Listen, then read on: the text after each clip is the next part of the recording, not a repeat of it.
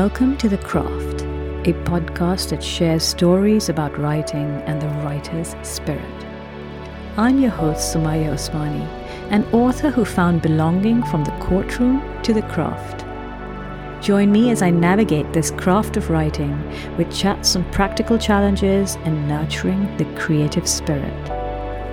This is The Craft.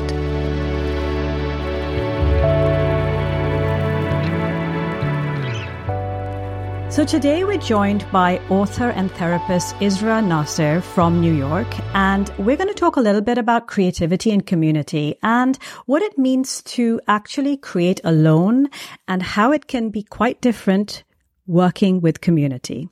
So welcome to the show, Isra. Hi, thank you so much for having me. Thank you so much for being here. And, I'm really excited about this topic because I'm a big believer of creativity and community together and how one can really thrive as a creative. But, before we go into the topic, I'd love to know a little bit about you, how you came to do what you do and where you are.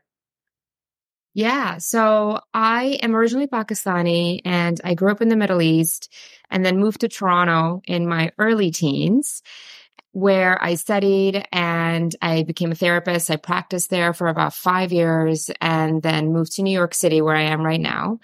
And I've been here for about 6 years working as a therapist, but also predominantly working in the digital health space. So my day job, if you will, is working in the mental health startup field.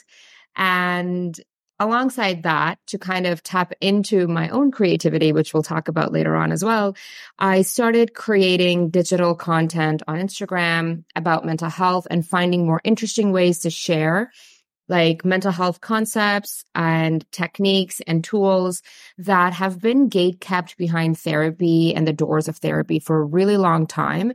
But I truly believe that, if we can kind of open access to a lot of basic emotional skills, then people can feel more empowered in their emotions in general, which, increases the quality of your life. Yeah, absolutely. And I love that you do. And I something that I really love about all your creative content online is that it isn't one dimensional. It's very multidimensional with obviously mindset, but also emotional strength and, focusing on a lot of people's ideas of holding themselves back. And I really love that you create this content because I think it gives such a softer side of therapy, something that a lot of people don't talk about. So I'd love to know a little bit about your own childhood. Like, obviously you said you've got Pakistani roots and you grew up in the Middle East and also in Canada. But growing up, was creativity something that was encouraged in your home? I think my parents were a little split on that. And I remember my dad really encouraged my reading and my writing. So my creative skills were the written word. So I would write these limericks and poems and short stories. And I was very interested in that. And my dad really encouraged it. I think my mom lagged a little behind because she really wanted me to focus on math and science and learning those very hard, quote, more practical things, as she likes to say. And I saw that with my brother too. He was a visually creative person. So he was interested in fashion and drawing. And, he would make these elaborate Bristol board presentations with glitter and art. And my dad supported that, where my mom, again, wanted to kind of steer him towards the math and the science and was really more focused on that. So early years, I would say my parents were a little split. And we still had the opportunity to do it, right? We still engaged with it. But it's something that I don't know if I would actually, now that I think about it, I was going to say, I don't know if I would call my home a creative home, but then my mom was a classical singer and we would have all these parties where there would be sitar and tabla and she would be singing and we took lessons. So I guess I've never really considered myself a creative person, but now that I think about it, it was there, but it wasn't something that was the forefront, I would say. It was always something you did on the side. Yeah. And I think that, it's interesting you say that because music is, I think one of the most creative crafts out there. And in I feel a lot of Asian homes, music is actually a really big deal. I mean, especially things like classical music and classical Indian Pakistani music. It's such a big part. And we don't really think of it as a creative force in our lives because it's such a part of our culture. And I think that it is actually very creative because it opens your mind up so much. And so in a way, maybe that gives you inspiration to think outside the box. Yeah, I think that's a really good point. Yeah. So I always feel that because growing up myself in Pakistan, we always had like musical evenings and, my dad always had like Western classical music on. And I think that, to this day, when I try to like tap into my creativity, I do listen to music. And I think it's because music has so ultimately from my childhood been, something that we all kind of go to access your mind in a different way. Yeah. I mean, I listen to music all the time. Like I wake up, I turn on my Sonos and it starts playing and it's honestly till the end of the day. Yep. Same here. Yeah. So, one of the questions I get asked a lot, because like I have this one day a week where, I mean, obviously I do creative work generally, but I do keep one day a week, like a Friday where is my creative day. And I write about it a lot, like on Instagram and also to my newsletter people. And I always say, Friday is my creative day. And this is when I do X, Y, and Z. And I always get asked, what is a creative day? And, what does it mean to be creative? I mean, I'm not an artist. I'm not a painter. I'm not a writer. How am I creative? And is it something that's like exclusively for those who have an artistic streak or talent, or is creativity for everybody? And why is it so? I think our like popular notions of creativity is that, you are working within a very specific medium. So you are like a painter or a sculptor, you write poetry, or, you are a photographer, a filmmaker, right? Like those are the very narrow definitions of what it means to be creative is kind of widely accepted in our society. But sometimes I think about it and I look at people who are very well dressed every single day. Right. It requires a sense of creativity to put together an outfit that tells a story. But we don't think about people who are just regularly well dressed as creative people. So I think for me, what creativity just means being able to imagine what is not yet real. And so whether that is a conversation, whether it's a story, whether it's an outfit, whether it's visual art, you are able to envision something in your mind that is not real right now, and then you're able to manifest it physically in some way or form. And I think that can kind of cut through everything. You can be a creative problem solver, even in the finance sector, right? And the finance sector is not really seen as creative, but you can bring creativity to the way you solve a problem or the way you structure a relationship with a client, right? Yeah. And to me, however, when I think about like creativity as self-care, right? Creativity as engaging with parts of yourself, I almost see creativity as an antidote to the hustle, toxic productivity culture that we are in. So anything that is done to the end of just for the sake of doing it, without a productivity marker, without something that will give you a tangible outcome that you can then use to kind of measure how productive or progress was made. I feel like I'm leaning towards that a little bit more recently, maybe because of like kind of where I'm at in my own life, right? So to me, like tapping into creativity is engaging with something for the sake of engaging with it. Yeah. Engaging with like an activity or an experience for just the joy of it, just to be in that present moment and be engaged with all of your senses and really just be in the here and now and doing something, right? So, and I'll give you like an example. So I read a lot. I really enjoy reading. And that is, you could say that reading is a creative activity, right? But then I started reading with the sense of productivity, right? I was like, I got to read like one book a month. I want to read more self-help or personal growth type of books. And then it stopped giving me the joy and the nourishment that a creative endeavor does. Right. So you can actually transform a creative activity into something non-creative just by putting a structural purpose on it. And that can kind of make you feel a little disconnected. Absolutely. And, this is a very important thing that you've just said, because I think that for me, being a writer writing is a craft, and it's a creative exercise and a practice.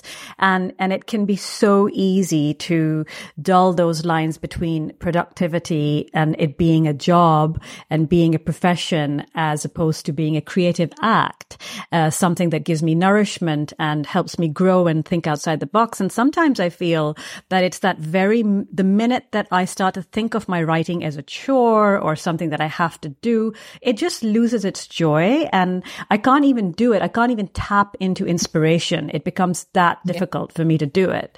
And I was recently reading Seth Godin's book, The Practice, Shipping Creative Work. And I don't know if you've read it yet, but I thought it was absolutely brilliant, because he says that, creative acts or the practice, you should just do it for the practice and not because you want to, that you have to get money out of it, or that you have to get some kind of productivity out of it. Exactly this. And it's like, even if you touch one person with the creative act, you've shipped it, you've actually shared it.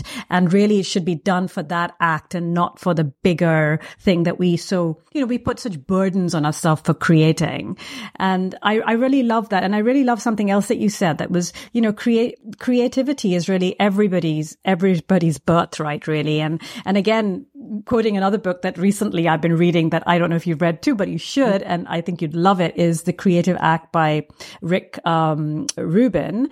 And he said something that totally threw me, because I've always thought, when people ask me this question about creativity, I'm not creative. How can you say that? And it's one thing that he says is that creativity is not like a rare ability, and it's not really difficult to access. It's basically a fundamental aspect of being a human. I mean, every single thing, like you said, anybody going to an office and working in finance, it's just about coming up with something, doing something in a daily basis in which you do something and you think outside the box, or you engage in some kind of an act every day.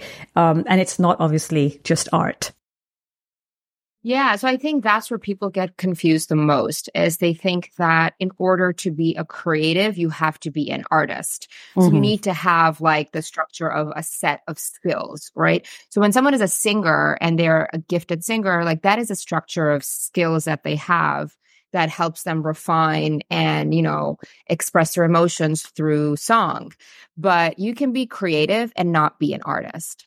And that's okay. And that's how everyone can be creative. Yeah, absolutely. I'm going to, one of the things with creating anything is that it's a singular, lonely act of you sitting with, a pen and paper or a brush or in an office trying to come up with a solution. What does it mean to create alone? And what is psychologically, what is a person, we all know what most people go through, but there's a lot going on in the personal headspace when someone's creating alone. So can you sort of maybe share a little bit of insight what really happens when a person is creating alone?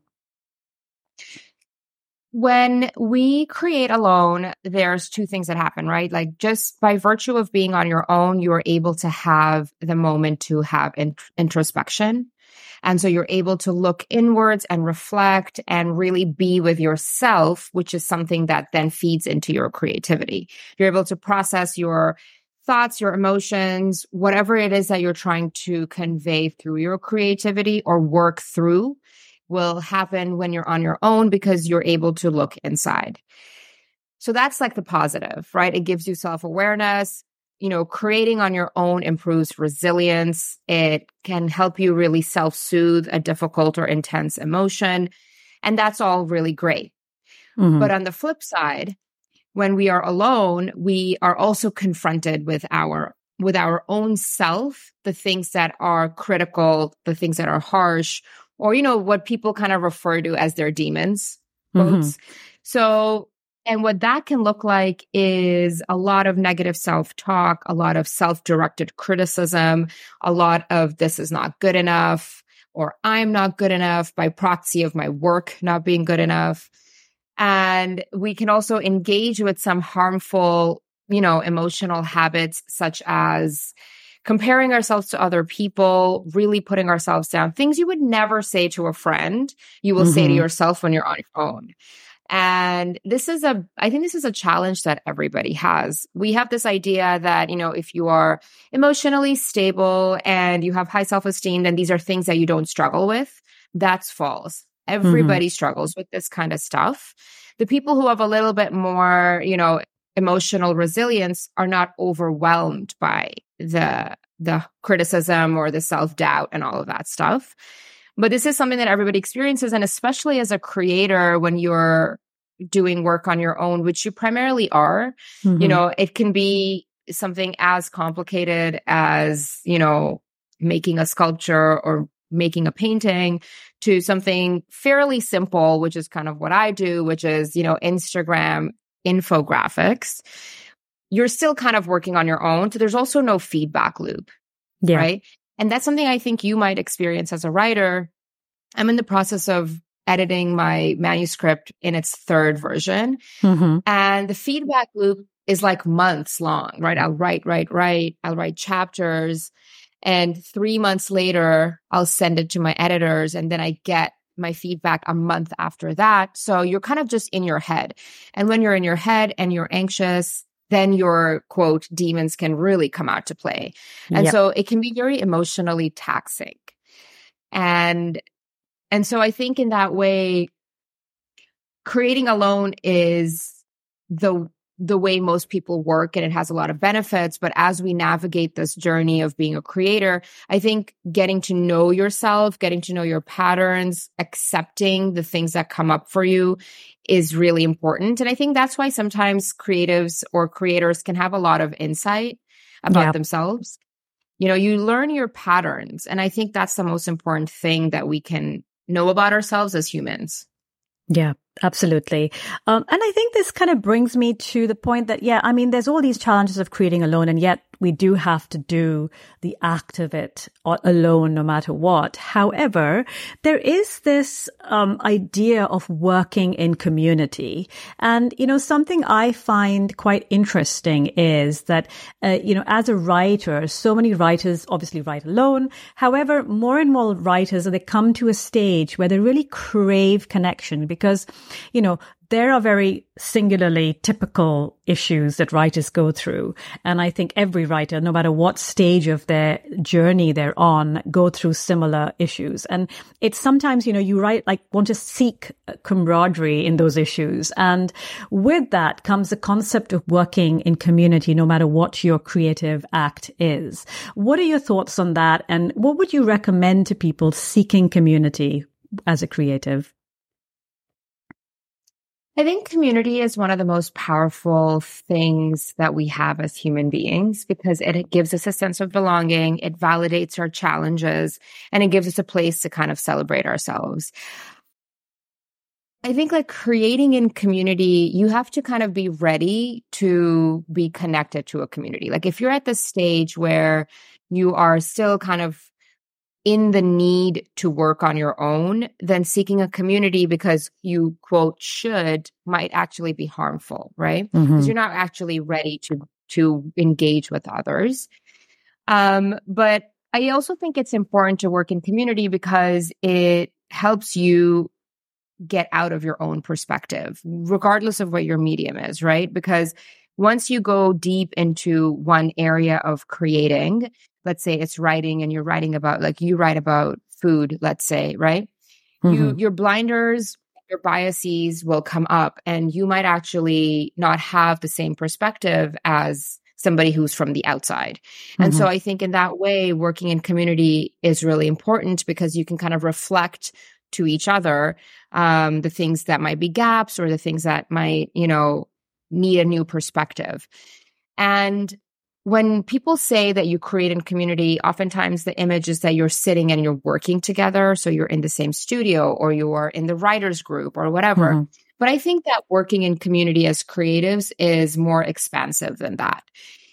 I'm the kind of person, like, I actually cannot work alongside other people. I'm very easily distracted. I have never been successful in like a study group or a working group or anything like that. So what does working in community look like for me, who can't physically work alongside other people, right?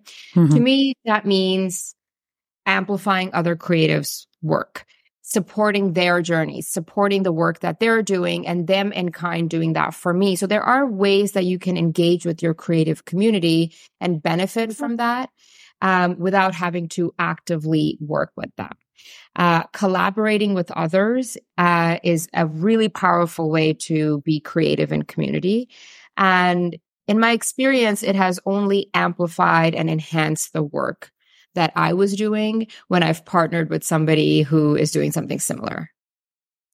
Yeah, I think that you said something really important there, and that is, working in a community, it can mean different things. And I know that a lot of people that I work with in my membership, in my writing membership, they don't like to share their work because they're quite scared of sharing their writing. And I think that just them turning up for live writing hours is enough for them. Just the fact that they can just be surrounded by other people doing the same thing, and they don't want to share, and there's no compulsion to share. But I think just that ability to turn up and know that other people are doing something similar also helps them. And I myself, initially when I started writing and doing stuff on Instagram, I did literally think that I wasn't ready. Like you said, you're not always ready, and you need to trust your intuition on that one as well, because sometimes as a creative, you're not ready.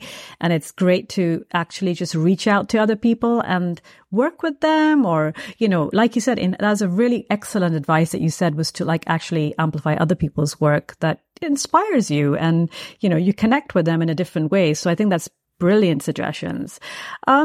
So one of the questions I want to ask you is, great. So, say that people are ready to, communicate with their community, to be a part of it, and where being in a community starts to enhance your creativity, helps to get feedback and, just a bit of camaraderie. What do you do when the sort of negative sides of being in community come out, like, comparison, envy, imposter syndrome, when other people around you are maybe better than you? How does one, emotionally cope with that? And what's the best sort of boundaries that you can put on yourself when it's confronted with something like that?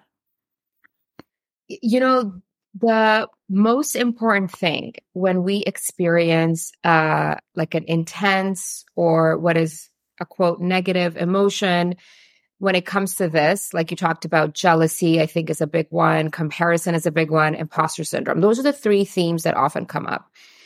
And the first thing I always say, and the most important thing to do when you recognize this, is to accept the fact that these emotions are normal and they are part of the human experience.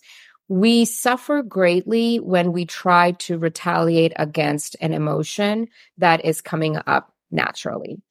So what is helpful is, the important distinction is, you can feel the negative emotion, right? You can feel jealous, and that's okay, but you're accountable for your actions. Right? So you can't control your feelings. You cannot just squish down jealousy or imposter syndrome that is just being triggered for you inside. There's just no way to stop that. What you do have control over is how you act after that, right? So a lot of people feel a very intense shame about jealousy. Like, jealousy is a very, very shamed emotion in our culture, in our society. And so what happens is people try to suffocate it by pushing it away, swiping it under the rug, and that it just continues to grow. It becomes more solid. It transforms into other things, right? Like resentment. And then it translates into your action of, like, maybe, doing something to put somebody else down, or, behavior that indicates and reflects that you're feeling that way, that is intentionally or unintentionally harming the other person.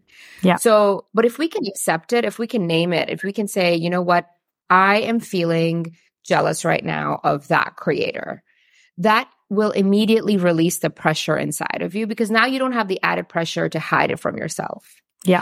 Once you do identify that there is this like powerful negative emotion happening inside of you, depending on the emotion, there's different things that you do because there is no one way to deal with these things. The only common thread across all of these difficult emotions is this idea to name and label your emotion so that you can actually start working through it. With comparison, for example, right? The way to kind of navigate through comparison is to take stock of the things that you have done and really, really build the skill of focusing on your wins, celebrating them, even if they're small, because that boosts your resilience. Another way to kind of navigate through comparison is upwards comparison, which is looking to see what in this person's story or art or place in life inspires you so that you can try to work on how you can kind of add that to your own life. Comparison or comparing yourself to another person is an indication of what you feel is missing in your life. Yeah. Right. So becoming curious about that and thinking about like, okay, like that person has X thing. I'm feeling like I'm not good enough because I don't have it. That means this is what I want. Right. There's some aspect of their life that I want. And so that you can use that to build goals for yourself and really work on this upward comparison inspired mindset. With jealousy, it's the same thing, right? Like there's something happening in this other person's life that you want. And so how can you bring that into your life? How can you turn it so that it becomes something that you can feel inspired by instead of feeling down about? And with imposter syndrome, which is also really common, that is it's something that has like deeper roots. It's not just about like what's missing in your life. So with imposter syndrome, it's really working on your self-esteem, your self-worth, focusing on the things that are working for you, the things that you're good at, the things that bring you joy, and really rooting yourself in your strengths and even transforming your areas of weakness into, again, like these areas that you can grow in. So if you kind of summarize these three things, it's kind of like having a growth mindset. Yeah. How can I utilize these difficult emotions to grow as a creator? And what is the message that they're giving me? And if you can kind of tap into that energy and have this growth mindset, even these difficult emotions will not overwhelm you or bring you down. But the process of naming it and labeling it and accepting it is the hard piece. So you have to feel your feelings. You have to feel, if you feel crummy, like if you feel like down, like let yourself feel it for at least a day or two so that it comes out of your body. Yeah.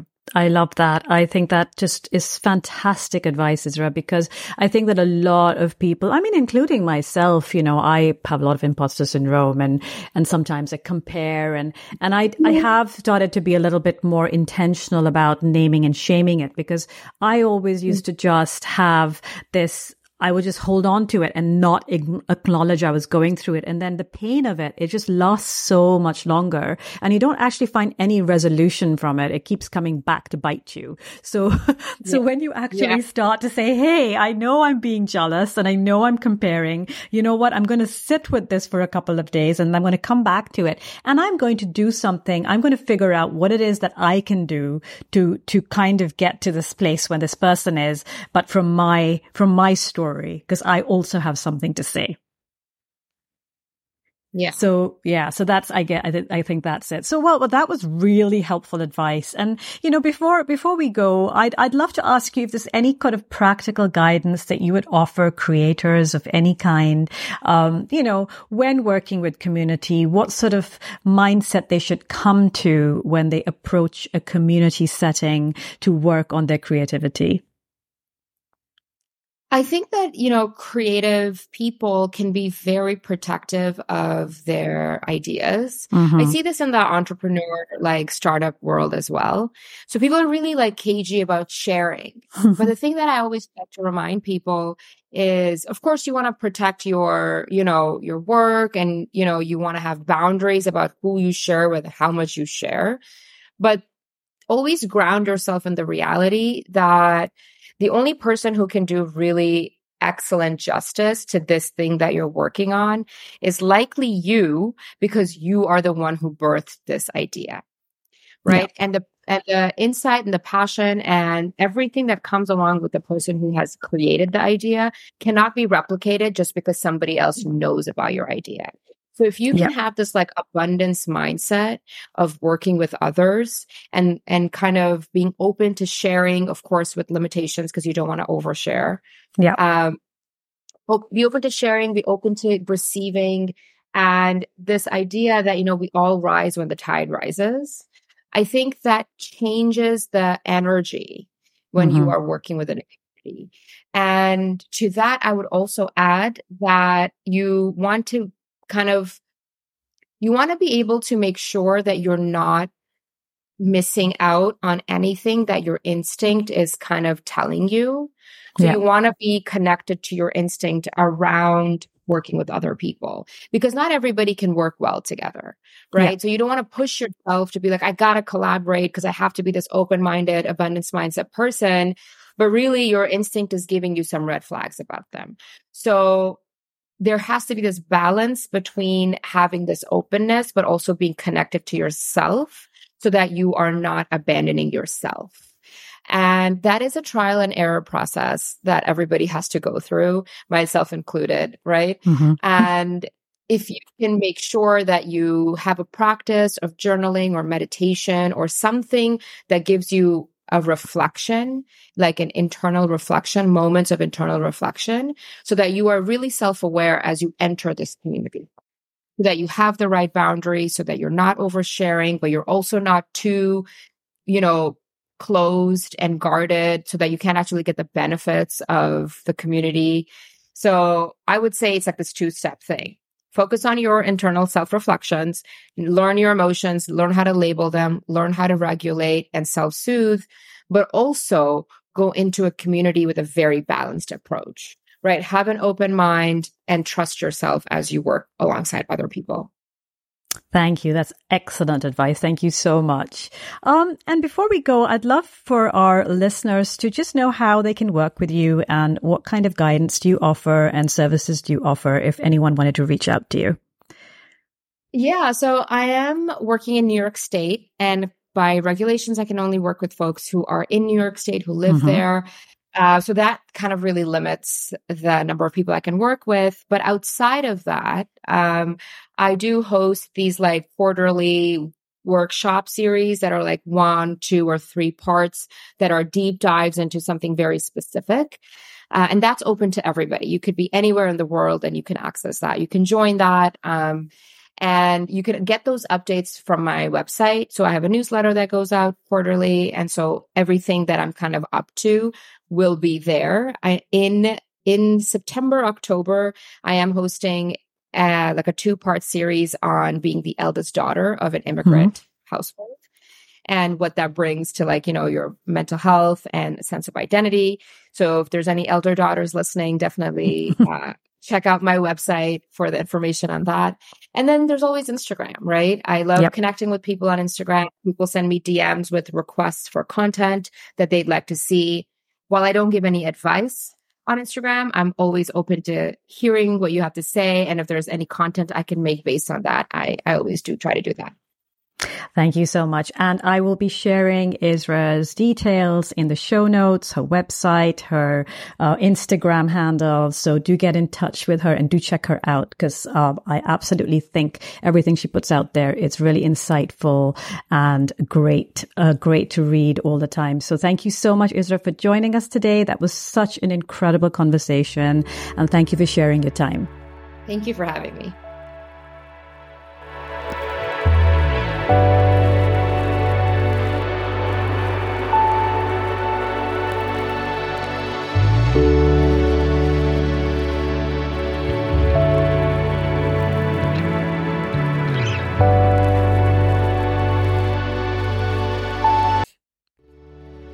Thank you for listening to The Craft with me, Sumaya. If you'd love to learn more about me, my website is sumayaosmani.com. And while you're there, check out Kissa, my writing membership, where you can find flow and flourish as a writer. Inside Kissa is a thriving community of inspiring writers, monthly writing hours, and nourishing and nurturing chapters to see you grow each month and find your true potential as a writer. Doors to Kissa open 4 times a year, so if you join the waitlist, you'll be the first to know when the doors open. The link is in the notes below. You can also follow me on Instagram at Sumaya Osmani and send me a message to let me know if you enjoyed this podcast. So, until the next episode of The Craft, stay curious.